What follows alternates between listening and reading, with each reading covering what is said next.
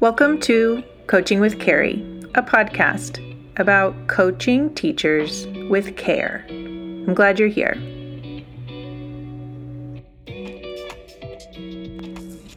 My understanding of collaborative coaching is based on Drs. Wetzel, Hoffman, and Malik's 2017 book, Mentoring Pre-Service Teachers Through Practice, a framework for coaching with care. Yeah. I think I was very, very hard on myself every year that I taught, and then each year got a little bit better. But I think I needed people to be like, this is hard, and let's figure this out, instead of being like, you're fine, like kind of diminishing what I was feeling. So I think I needed someone to acknowledge that, and then like, how can we work through this together? That's Claire Collins. She is a doctoral student at the University of Texas at Austin, and she is my friend and colleague. Today I asked her, what do you remember about being coached? What did you like about it? What would you have changed? I think I was in a unique position because while I was in a university program, I had summer classes, and then I was on my own, and my supervisor saw me just twice during the semester. Like, she flew out. And I was really close with her. And I think because of that strong relationship, I kind of would seek her out outside of that. So it's not like she was in my classroom once a week or anything. She only came twice a semester, but I would call her and I would check in with her. And I think the best part about her was that she had taught in the same population as my students for decades. And so she knew the community really well.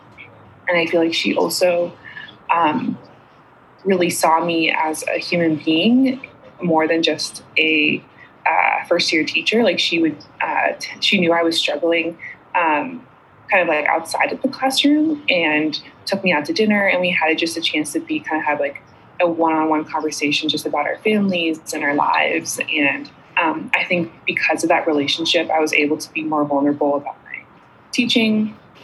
And I think I try and bring that into my field supervising. And I think just like getting to know them as human beings allows for them to be more vulnerable with me.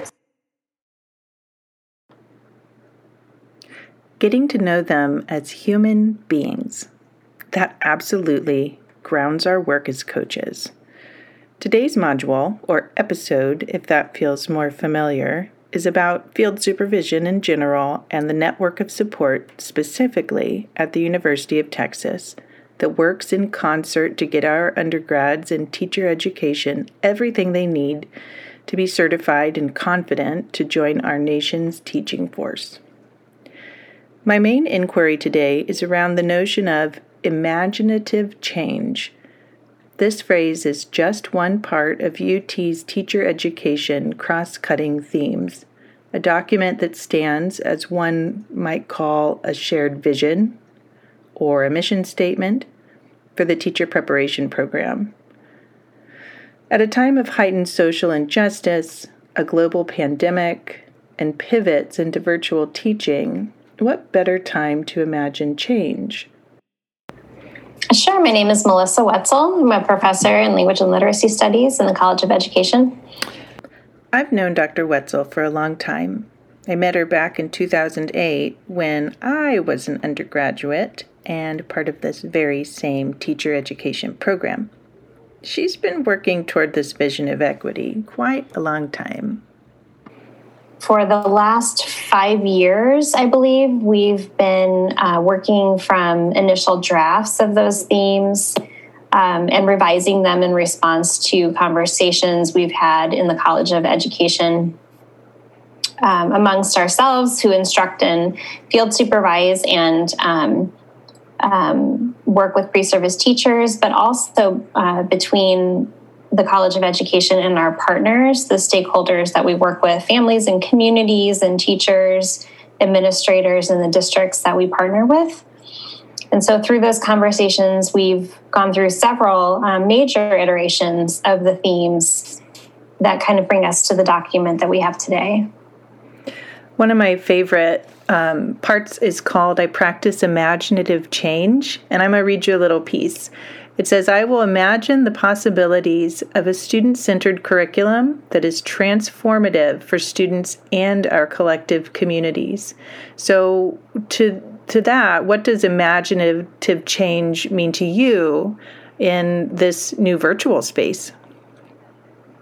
That's a great question. I'll start with what the statement means to me. In our teacher education program, for decades, we have taken up the perspective that the teacher education program that we have needs to respond to changing contexts. And so as we think about the current state of education today, we think we cannot think about preparing teachers without thinking about issues of racism, sexism, xenophobia, in the political landscape that we work within as educators. And so to practice imaginative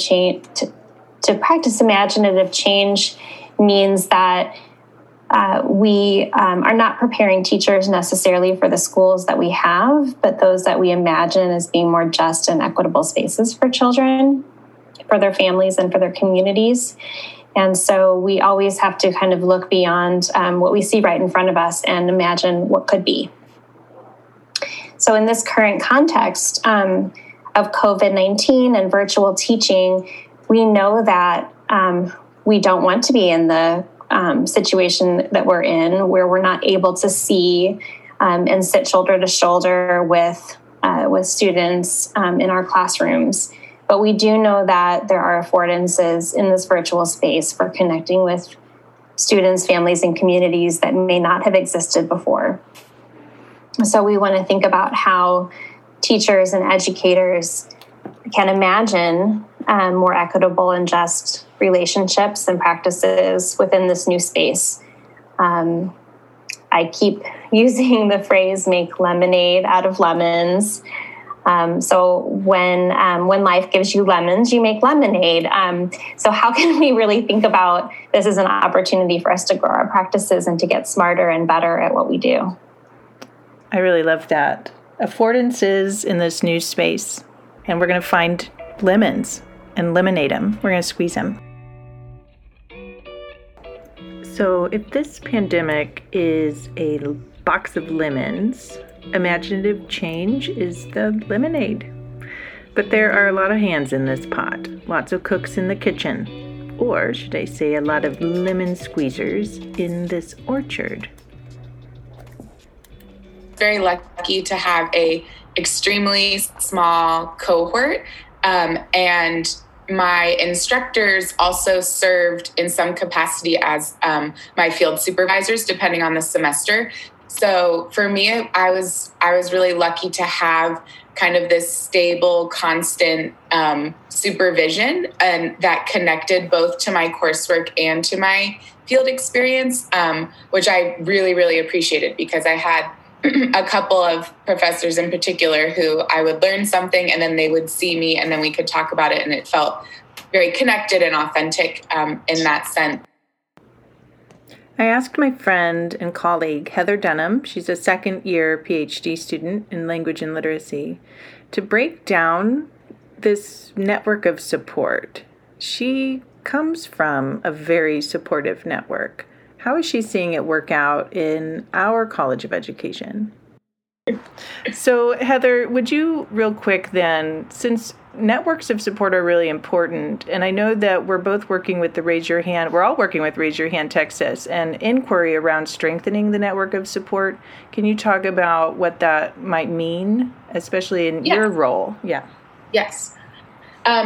So when we talk about the network of support, we kind of visualize a triangle with the pre-service teacher in the middle. And so the three vertices, if you will, are the supports that they are getting specifically for UT undergrads, like the UT programs and graduate programs that we have. So one vertice would be the field supervisors. So how are they able to support the pre-service teacher through their observations, through weekly check-ins, through the relationships that they form with the pre-service teacher. The second vertice is the cooperating teacher, which is another area of support because the student is able to see a current teacher, a current classroom, current students, and the CT offers a unique set of supports that a field supervisor may not be able to. So they're, again, connected, but also offering different types of support. And then the third support would be the professors really supporting and scaffolding with content knowledge, but also really being intentional of trying to cross that theory to practice divide that we often hear about. So what Heather is talking about are all the moving parts, all the activity systems, belief systems, if you will, that collide and shift across contexts. For a pre-service teacher, this is always complex. It's always a tough negotiation. But in a pandemic, with mentors who quite literally have never done all of this virtual teaching before, it's a total game changer. So one of the things that we think about with the triangle is that the pre-service teacher is in the middle, but sometimes we don't think about how they are also connected or an active participant within the triangle. And so one of the things that we were trying with the Raise Your Hand research last semester was how can we bring pre-service teachers into the conversation and be more actively participating in their own learning, really kind of taking on their own agency. Absolutely, agency is important. And getting to know them as human beings. Recognizing all the moving parts, that's the network. And remembering that imaginative change is the lemonade. But all of this is happening within an institution that has expectations. The other day I was on a call with Jessie, and Jessie was like, I just learned how to do a doc cam with my phone on Zoom. And I'm like, what? That is so cool. Like, there are so many things to be learning and experiencing and trying on, and it's not going to look the same, and it's probably not going to be like the best in any sort of way, but it's new and it's exciting. I snaps for all of that.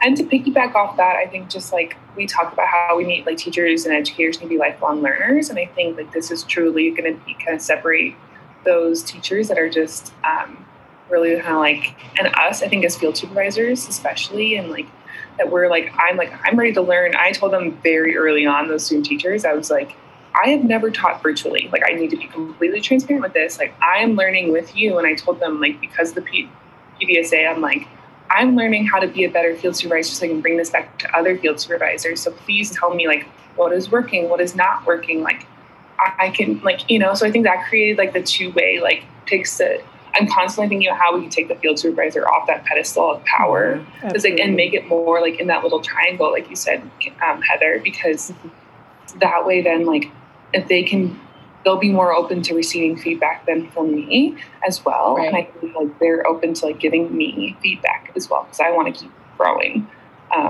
in these spaces. And I do think like this is if we view this as an opportunity, then it's less scary. I do think like even in that meeting we had as like the field supervisors, like I think it's great how we're just like taking off all these like requirements. Like you need to do 6 observations with this pre-conference and post-conference, and it just became like this, like they even send out the checklists, you know? And it's like, if we can get rid of all that BS stuff and like really just like focus on like the relationships and these check-ins and like, how can we think more deeply about like the naming of the huddling and like, you know, we say all these things and like, how can we actually like now think about it? Right. And out of the box is like out of the checkbox. Yes. Get me out of the checkbox. Do you remember that there was that show that was like, out of the box, out of the box? So we could just make a little chant for the out of the checkbox. We should that's what we should call your podcast. Out of the checkbox. Oh, I'm going to do it. I'm going to do it. Before I close this episode, I do want to check back with Claire. She's been immersed with virtual coaching this summer with a program called Breakthrough. I asked her about some imaginative specifics she might share with us. So you're currently field supervising, or you just finished a cycle in the summer? during sorry, yes. Yeah. In the middle of a pandemic, which is completely crazy. But with students that you only met through Zoom, which when we think about this, pre-service teachers having agency, being in classrooms, having these networks of support, and then all you are just boxes on a screen. Can you talk about that contrast and sort of learning curve that you had to attend to between face-to-face coaching and then fully virtual? I wanted them to really learn from each other because it's like they were having the same experience, but I think sometimes like they only met with each other in class. And so I would go around and be like, each group, I wanted them to say like one thing they wanted to celebrate about what was going well in their class, and more of like, we can learn from each other. We're not isolated beings. So I think that went really well. So they were able to kind of like think through the muck of like what they weren't doing well to find that one little nugget and then share that. And so then other groups were able to be like, oh, that person is an expert on like how to use Padlet in the classroom. So I'm going to go reach out to John and see how I can use Padlet.